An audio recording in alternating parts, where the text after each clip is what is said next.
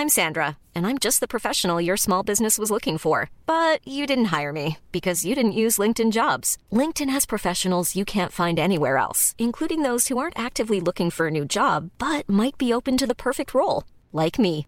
In a given month, over 70% of LinkedIn users don't visit other leading job sites. So if you're not looking on LinkedIn, you'll miss out on great candidates like Sandra. Start hiring professionals like a professional. Post your free job on linkedin.com/people today. There's never been a faster or easier way to start your weight loss journey than with PlushCare. PlushCare accepts most insurance plans and gives you online access to board-certified physicians who can prescribe FDA-approved weight loss medications like Wegovy and Zepbound for those who qualify. Take charge of your health and speak with a board-certified physician about a weight loss plan that's right for you. Get started today at plushcare.com/weight loss. That's plushcare.com/weight loss. plushcare.com/weight loss.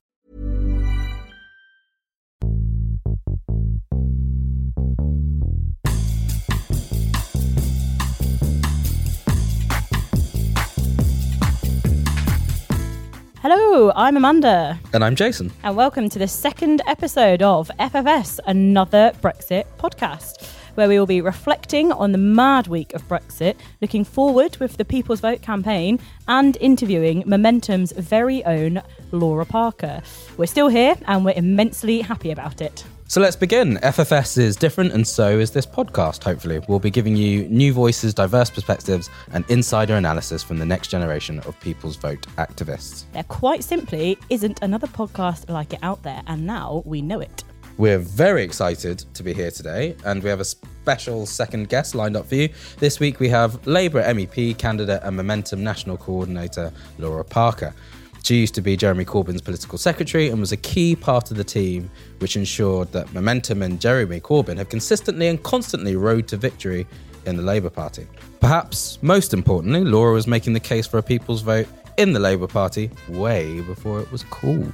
Laura is an incredible left-wing woman in politics at the moment, fighting for the causes she believes in. The Times have even called her the most powerful woman behind Momentum, so it's amazing to have her on our little old podcast. Her views are very different from that of last week's guest, Ian Dale, so we're excited to hear what she has to say.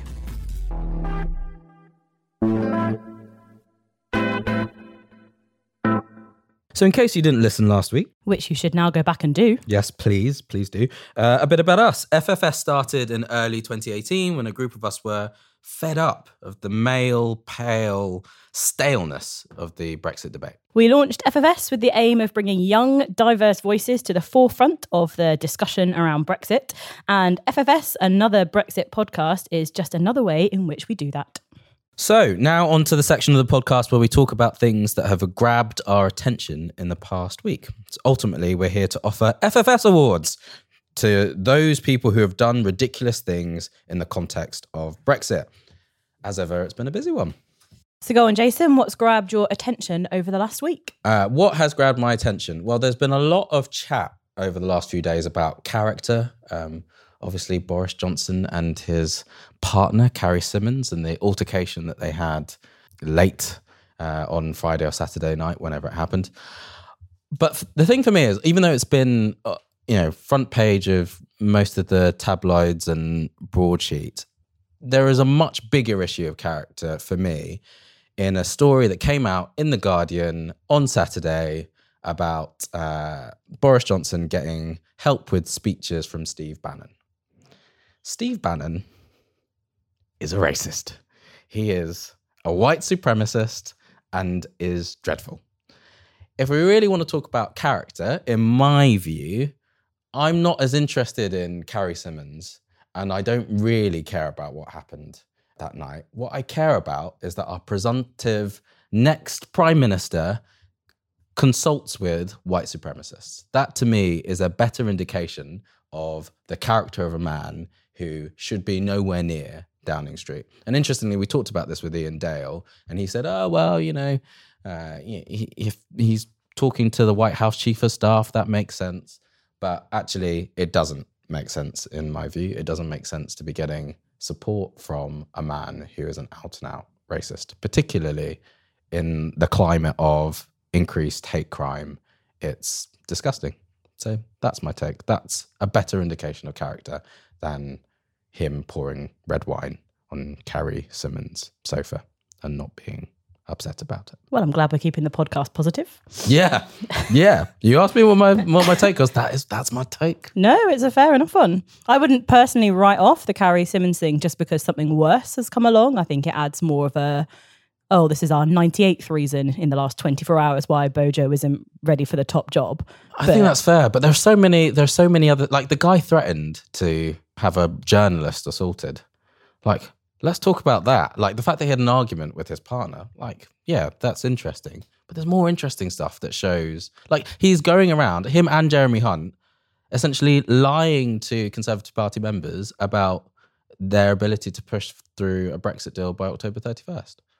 Or the consequences of no deal. Like, when does that stuff become acceptable? Why are we just all like, just nodding, accepting that two prime ministerial candidates are able to get away with that? It's mad. And look, don't get me wrong, the reports of him potentially putting his hands on her, which I think is what the neighbours said they could hear, are obviously outrageous, and this nonsense that, the police shouldn't have been called or that there shouldn't have been a recording. I don't put any kind of stock behind that. But what I do think is that we've got to balance attention to that and all of the nonsense with them holding hands in a garden together afterwards with, actually, here's also a guy who said some pretty homophobic, sexist and racist things and is consulting with a pretty abhorrent guy, and that's got nowhere near the same level of attention. Right, so I went into the bubble. The Westminster bubble. Get us out. Get us out of the Westminster bubble. What's your take about what's happened this week? So I got up at 5:30 a.m. on Saturday morning to travel to Leeds with an incredibly grumpy Richard Brooks for the launch of the Let Us Be Heard summer campaign, which is a nationwide offensive by the whole People's Vote movement to go all across the UK and explain two quite simple things: that there is no mandate for no deal. It absolutely was not what people were told they would get in 2016. And also that the only clear way now to break the deadlock in Parliament is not getting a new Conservative leader, it is by having a confirmatory referendum. The thing that I liked most about this, actually, was that it summed up everything that I like about the People's Vote campaign, because not only did we hear from John Barnes, Mary Cray MP, Hilary Benn MP, but also the campaign gave as much platform and attention to four brilliant young people and supporters of FFS, Andrew, Amy, Ellie and Jamie, all from outside London, from different areas of the north, and they got to speak and make their case to over 1,000 people at New.Call about why young people across the north want a People's Vote, because it's not the homogeneous block that everybody says it is, and actually there's quite a big variance of opinion, but also there's quite a large support for a People's Vote. And I think most importantly, and Piers Morgan will never admit this, but I think it was quite impressive that we had three people from across the north who voted Leave, have now seen the facts and have seen that what they thought they were getting and what they thought they were getting for their families is just absolutely not going to be delivered. It isn't delivered in Theresa May's deal. It won't be delivered by a Boris Johnson Prime Minister, and they've changed their minds and they want People's Vote to vote Remain. Well, heroes. They're great. They are great. Should we try and get Piers Morgan on this podcast? I would love to, but if we do that, we are getting a load of Remainer Now, which is what they call themselves, in to interview him, because he just goes on every week saying, no one's changed their mind, the people of the north want Leave, you're betraying the working class, blah, blah, blah. And one, he's wrong, but two, he can't prove it. And I think we could actually prove him wrong. So open invitation, isn't it? Piers Morgan, join us. Also, reply to my tweet. What did you tweet at him? I sent him a photo of the three Remainer Nows addressing 1,000-song crowd in Yorkshire. What, and he Humber. ignored you? I mean, I'm not even overly surprised. more reason to hate Piers Morgan. It's been a pretty good week for us. You talked about for FFS activists, young people speaking at the event. More broadly, we've been in the media quite a bit, which is exciting. So you've had Ellie and Jamie on BBC Look North on their bulletins, and also Rania Ramley, the legend that is Rania Ramley, who's chair of Labour students and an FFS supporter, giving us a shout out on Politics Live. What a hero. What a Absolute hero. Shout out to Rania as well. Yeah. Rania and Piers Morgan. We now move on to Onwards, for fuck's sake, where we take a look at all the fun things that FFS will be doing in the upcoming week, both with the People's Vote campaign and on our own. So, Jason, what is coming up? Well, we are continuing with the Let Us Be Heard campaign. So we're going to rock up in Cheltenham this week on Saturday, 29th of June. Sir Vince Cable will be joined by a host of other speakers from all political parties, local people, activists, FFS. And from FFS, I'm incredibly excited to announce that doing her debut as one of our campaigners is the excellent Hilary from Bristol Students' Union, who is low-key fabulous, and it's her first ever event speaking for FFS. So I'm quite excited, personally. Why is she only low-key fabulous? High-key fabulous. I don't know. We are where we are. She's up. She's got to listen to this as well. yeah. Sorry about that. You are high-key fabulous. We're also looking to influence the debate within the Labour Party. We're always looking to influence the debate within the Labour Party. So FFS activists are submitting motions. If you would like to grab a motion, visit our website, ffsakes.uk. Make the arguments in local CLPs. Sign our joint petition with Scram News. Demand that Labour clearly supports a People's Vote. Yes, let's leave that fence in 2018, shall we? It's 2019. Time to come out and out for a referendum. Destroy the fence. A lot can happen in 3 years, like a chatbot may be your new best friend. But what won't change? Needing health insurance. United Healthcare Tri-Term Medical Plans, underwritten by Golden Rule Insurance Company, offer flexible, budget-friendly coverage that lasts nearly 3 years in some states. Learn more at uh1.com. It's that time of the year. Your vacation is coming up. You can already hear the beach waves, feel the warm breeze, relax, and think about work. You really, really want it all to work out while you're away. Monday.com gives you and the team that peace of mind. When all work is on one platform and everyone's in sync, things just flow. Wherever you are, tap the banner to go to Monday.com. Hiring for your small business? If you're not looking for professionals on LinkedIn, you're looking in the wrong place. That's like looking for your car keys in a fish tank. LinkedIn helps you hire professionals you can't find anywhere else, even those who aren't actively searching for a new job but might be open to the perfect role. In a given month, over 70% of LinkedIn users don't even visit other leading job sites. So start looking in the right place. With LinkedIn, you can hire professionals like a professional. Post your free job on linkedin.com/people today. So today we're very excited to have Laura Parker with us from Momentum. Laura is the national coordinator of Momentum and was a Labour MEP candidate in London in the recent EU elections. Yeah, it was a great success. Yeah. We'll unpick that. She also used to be Jeremy Corbyn's political secretary, so I'm sure you'll have a lot of interesting insights. Yeah, which Welcome. You may get. Yeah. Thank you for inviting me. No, thank you for coming along, definitely. Yeah, this is great. So, Laura, our first question is the same one we're going to ask all of our podcast guests. You're our second guest. I know, I'm very excited. After Ian Dale, what company? Yeah, no, it's eclectic. You're going up. Yeah, we are going up. If you could give an FFS award to someone for something ridiculous that they've done in the context of Brexit, who would you give it to and why? Well, look, I thought long and hard about this. Obviously, there's lots of contenders, but in the end, I've decided to give it to some furniture. Interesting. So not expecting that. I would like to give it to the empty chair that's replacing Boris Johnson in his leadership campaigns. Nice. And to the table, which all of Labour's policy options are still sitting on. Oh, Laura Parker, that's... I see where you're That's going good. with this now. I was a bit confused when you said furniture and I was like, okay. I enjoyed that a lot. So I think we'll probably come back to both of those a little bit later on.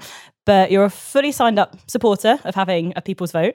But I would suggest maybe not a complete signed up supporter of the People's Vote campaign. Yeah, so I'm in that camp of people who really struggled with the referendum result. I mean, I voted Remain. I campaigned very ardently for Remain, and I was really gutted when Remain didn't win. But I didn't wake up the day after and think, right, how do we reverse it? I argued pretty much with everybody, including my husband, who's Italian, which I tell everybody, my European credentials.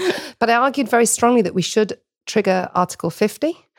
And I think probably at some point back in 2016, 2017, I was persuadable to some sort of soft Brexit. I mean, again, heavy heart and all the rest of it. But, the democratic argument for me did weigh very heavy, even though I thought the referendum was really flawed. But I'm definitely in that camp of people who now over time, I think we've seen, the Tories' hard lines, their inability to compromise, the blockage in Parliament. I don't see any other way out than a public vote. I would always frame it in terms of a confirmatory vote on a deal, which I realise is a bit of a gobful. The people's vote with the big P and the big V, the campaign itself, I suppose I've got mixed feelings about. I mean, on the one hand, just purely objectively, I think it's remarkable that so many people have been mobilised.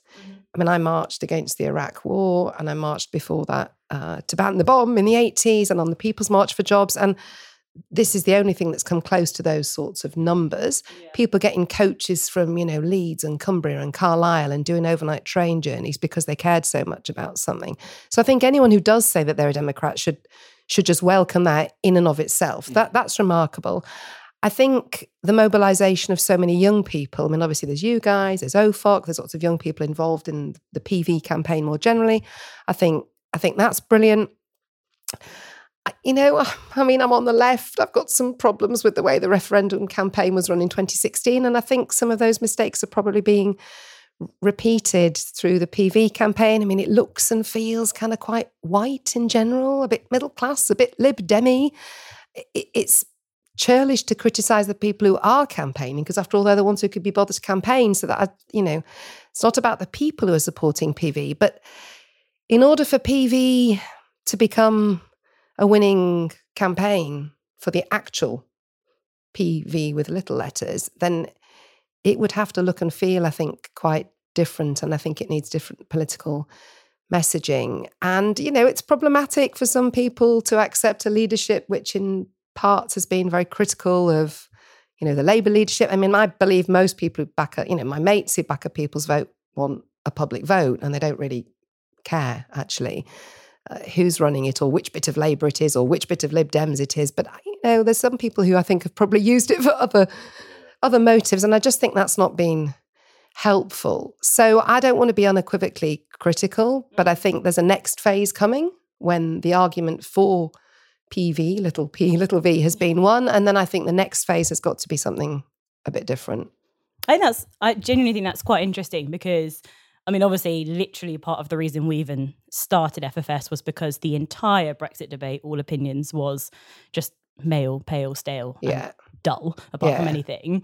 But I think the one thing that's really struck me, and obviously I'm slightly inside the bubble in it, I guess, is that the people who are kind of on Team PV do reflect on their own shortcomings quite a lot, and they do kind of say, absolutely can't have an all-male panel. Like, I would pay to see the ERG not have an all-male panel. But I think I'm quite confident that when we get to a referendum, those learnings, both from 2016, but also from like the last year, you could say, of campaigning will be taken into account. That's really encouraging, because I think the challenge now, of course, is not continuing to shore up the people who are already convinced, because they're already convinced.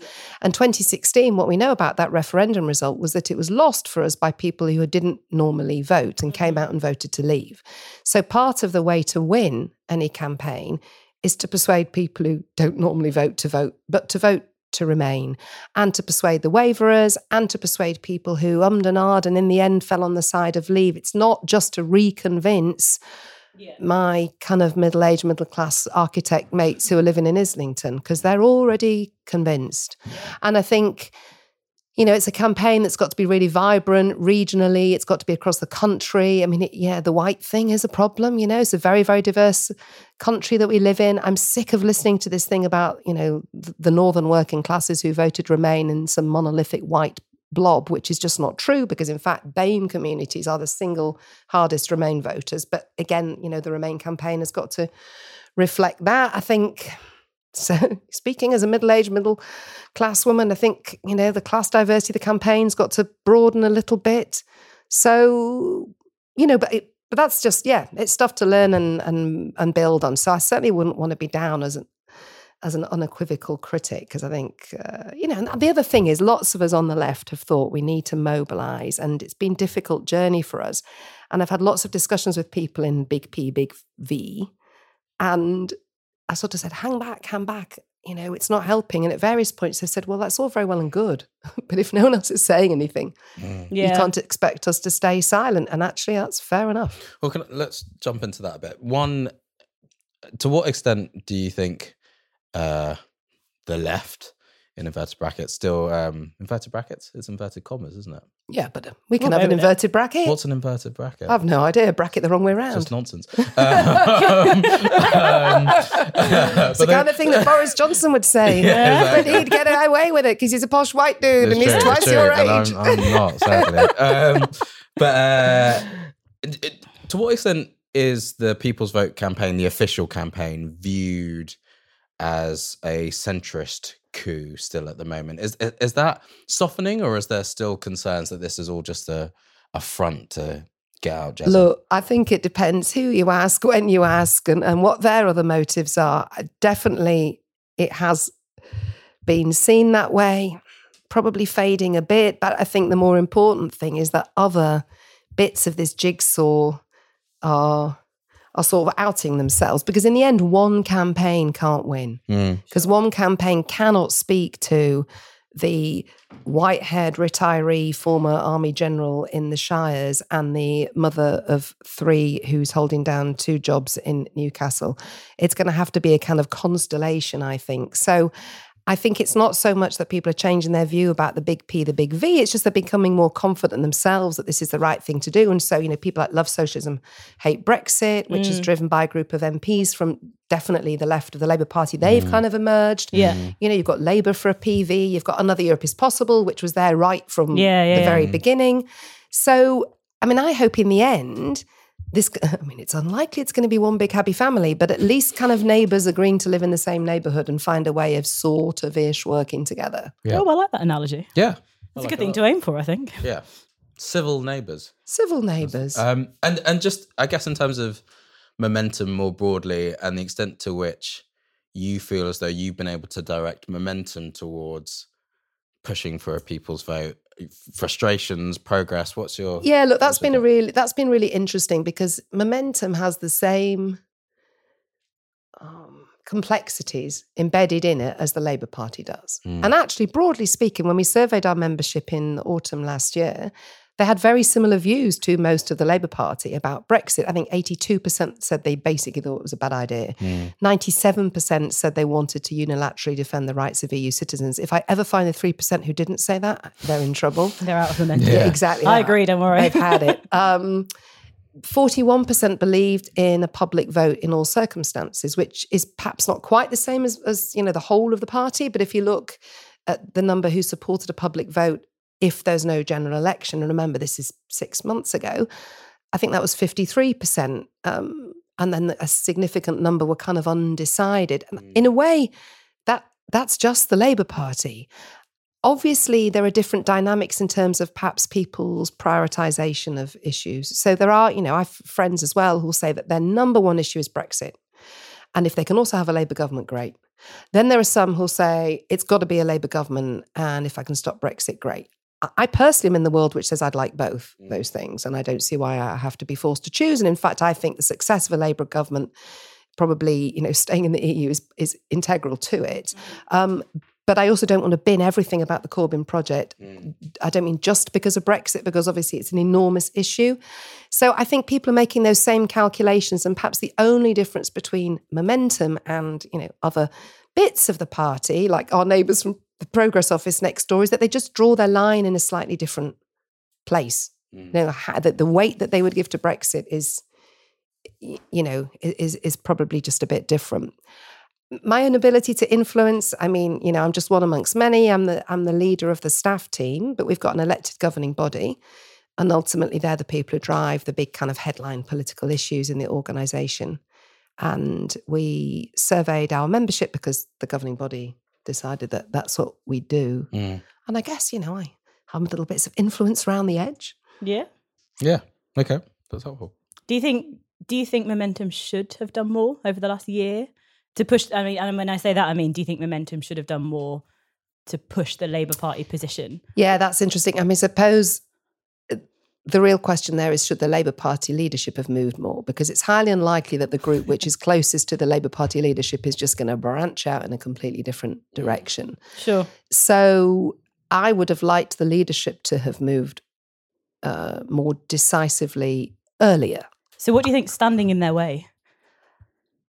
Well, genuinely, I think it begins back with the commitment to, you said you're going to honour the result of the election, and actually looking like you meant it. And although it's very easy for the Lib Dems and the non-aligned and the smaller parties to say otherwise, if the Labour Party hadn't tried to be a party representing the whole country, then who was? Because the Tories have unequivocally taken the 52%. And in fact, they've taken the most extreme bit of it. So there are many Tory voters feeling kind of quite homeless. The Lib Dems are with the 48. The Greens are basically with the 48, although I think they've always had a more intelligent way of articulating it. Obviously, Chuck and Tig, or whatever they're called now, they've gone sort of with the 48ers as well. But this is the official opposition, which has an unwritten constitutional role about providing the official opposition, which had no choice, for example, but to enter into the negotiation talks. So that's been the major drag. And then obviously the complexity of the result for Labour, because we had, lots of people who vote Labour voted to leave. And I think any intelligent analysis of why we ended up with Brexit has to take into account the fact that, for me, most of this was really about people saying, whoa, I'm here, don't forget me. I've been left behind. My wages have been stagnant for 10 years. My bus fare, I think some stuff came out last week, my bus fare costs 5 times more because I live in Cumbria than it does if I lived in London. And these people were fed up. And these are people that Labour absolutely, has to gain the trust of these communities, because, only the Labour Party, in my view, has got the political agenda which would meet the needs of these communities. So, that's just been genuinely really complex. And it's often distilled to some narrow electoral calculation. But I think it's more profound than that. I think it's about, what the Labour Party wants to do for the country. And, we see now in the Tory party leadership race, it's just a lie that it's this simple. You guys know, because this is what you do. Yeah, sure. It's just a nonsense that Brexit is that easy. Yeah, of course. It's absurd looking at the simplicity of the It's absurd. Now, where we got it wrong was we didn't manage to communicate the complexity in a simple way, because you can communicate complex things in a simple way. The mere fact of it being complicated doesn't mean you have to tie yourself up in a knot. But even then, on the doorstep in the election, I could see the Lib Dem would knock on the door and go, hi, I'm anti-Brexit. Yeah. Or, the Tory would knock on the door and go, hi, I'm pro-Brexit. I'd go, hi, have you got 5 minutes whilst I give you 3 paragraphs? Yeah. So just on this, I guess one of the frustrations I personally have had, so on the one hand, I can understand the political reality of, you've got MPs and Leave voting seats, you've got to somehow keep them on board. Or as the official opposition, you've got to find a way of uniting the country. The government aren't looking to do that.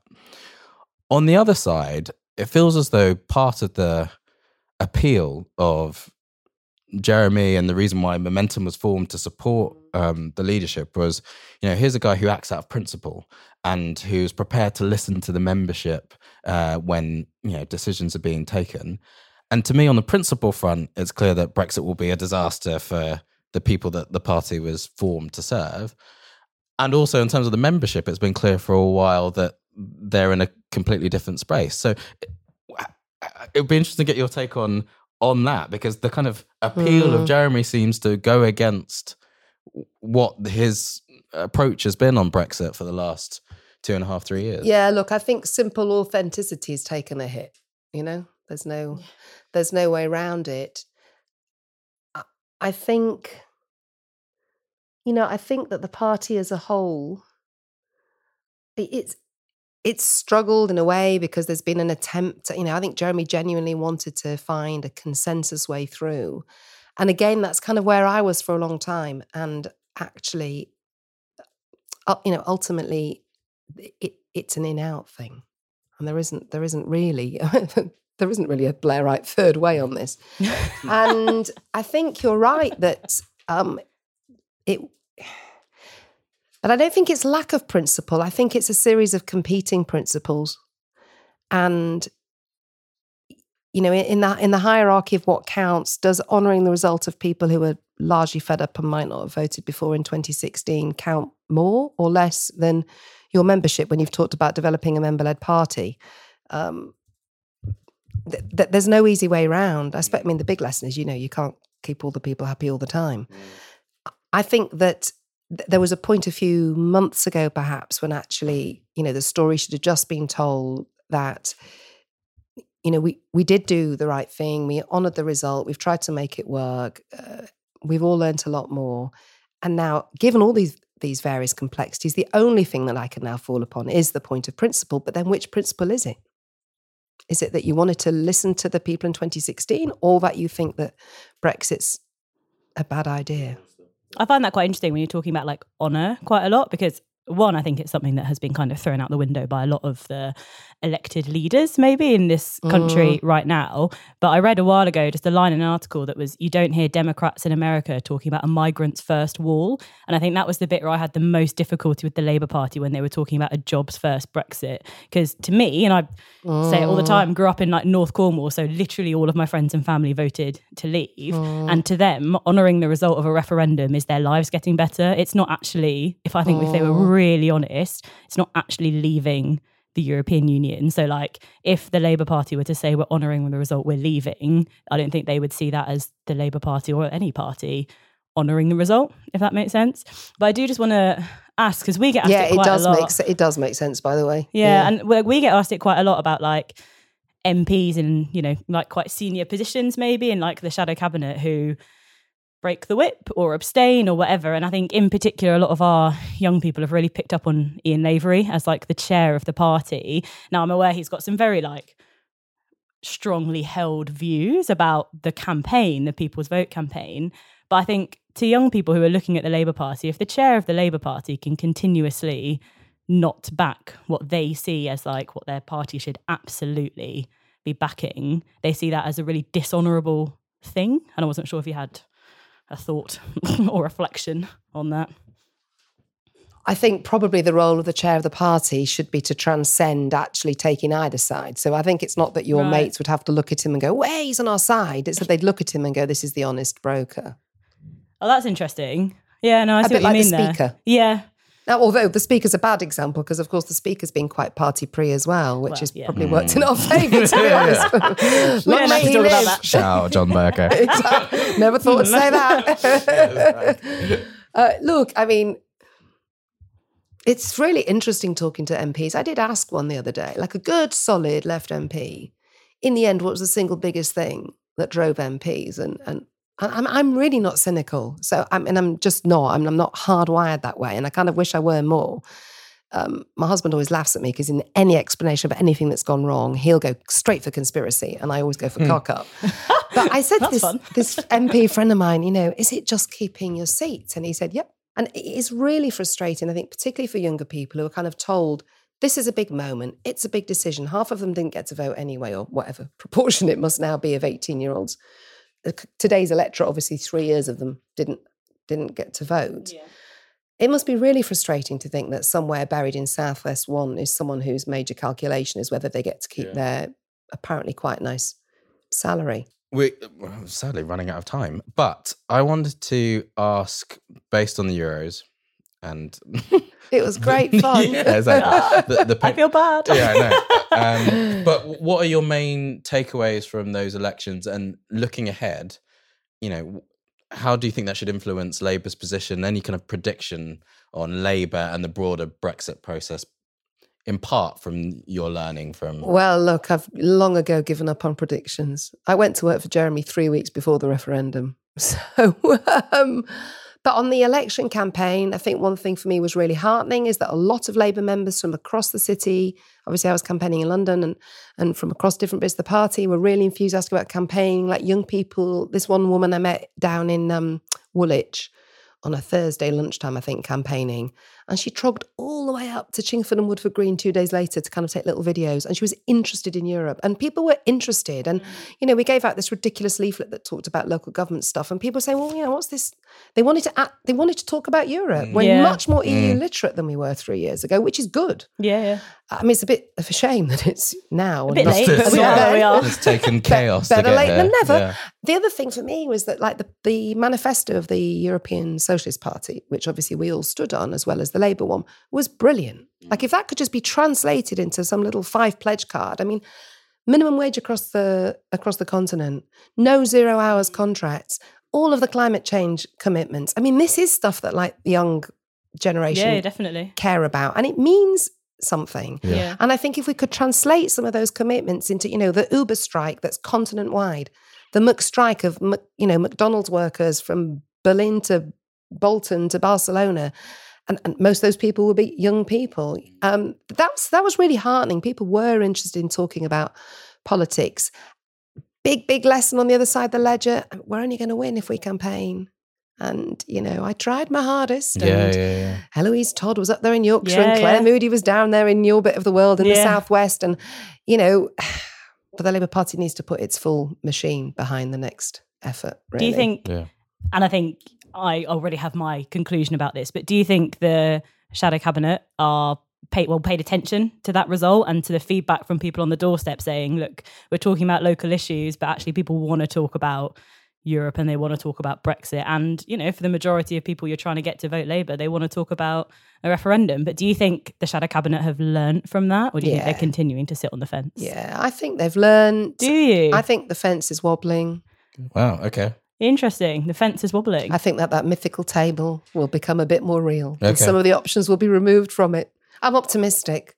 Yeah, Okay. I am optimistic. Maybe I'm pessimistic. We were saying last week our podcast might be too pessimistic. Yeah, me no, and but Jason doing it. this is the optimism we need. No, So I'm not. No, it's good. the fence is wobbling, the table is That's wobbling too. and Boris Johnson is apparently, this is now obviously complete codswallop, Boris Johnson is also making model buses.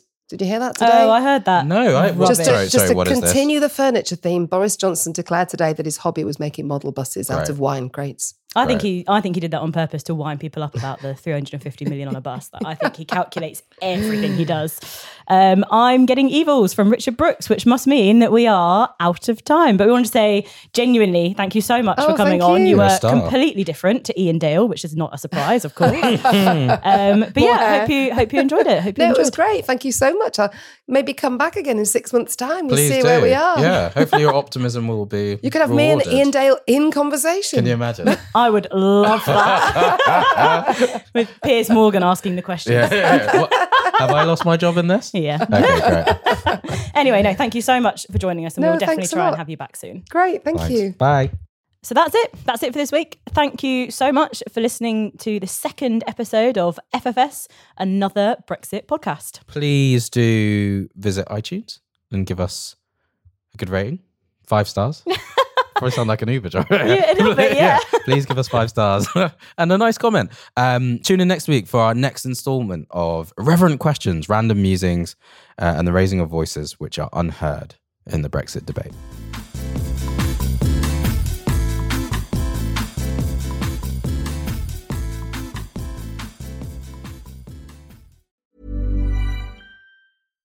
Here's a cool fact. A crocodile can't stick out its tongue. Another cool fact, you can get short-term health insurance for a month or just under a year in some states. United Healthcare short-term insurance plans are designed for people who are between jobs, coming off their parents' plan, or turning a side hustle into a full-time gig. Underwritten by Golden Rule Insurance Company, they offer flexible, budget-friendly coverage with access to a nationwide network of doctors and hospitals.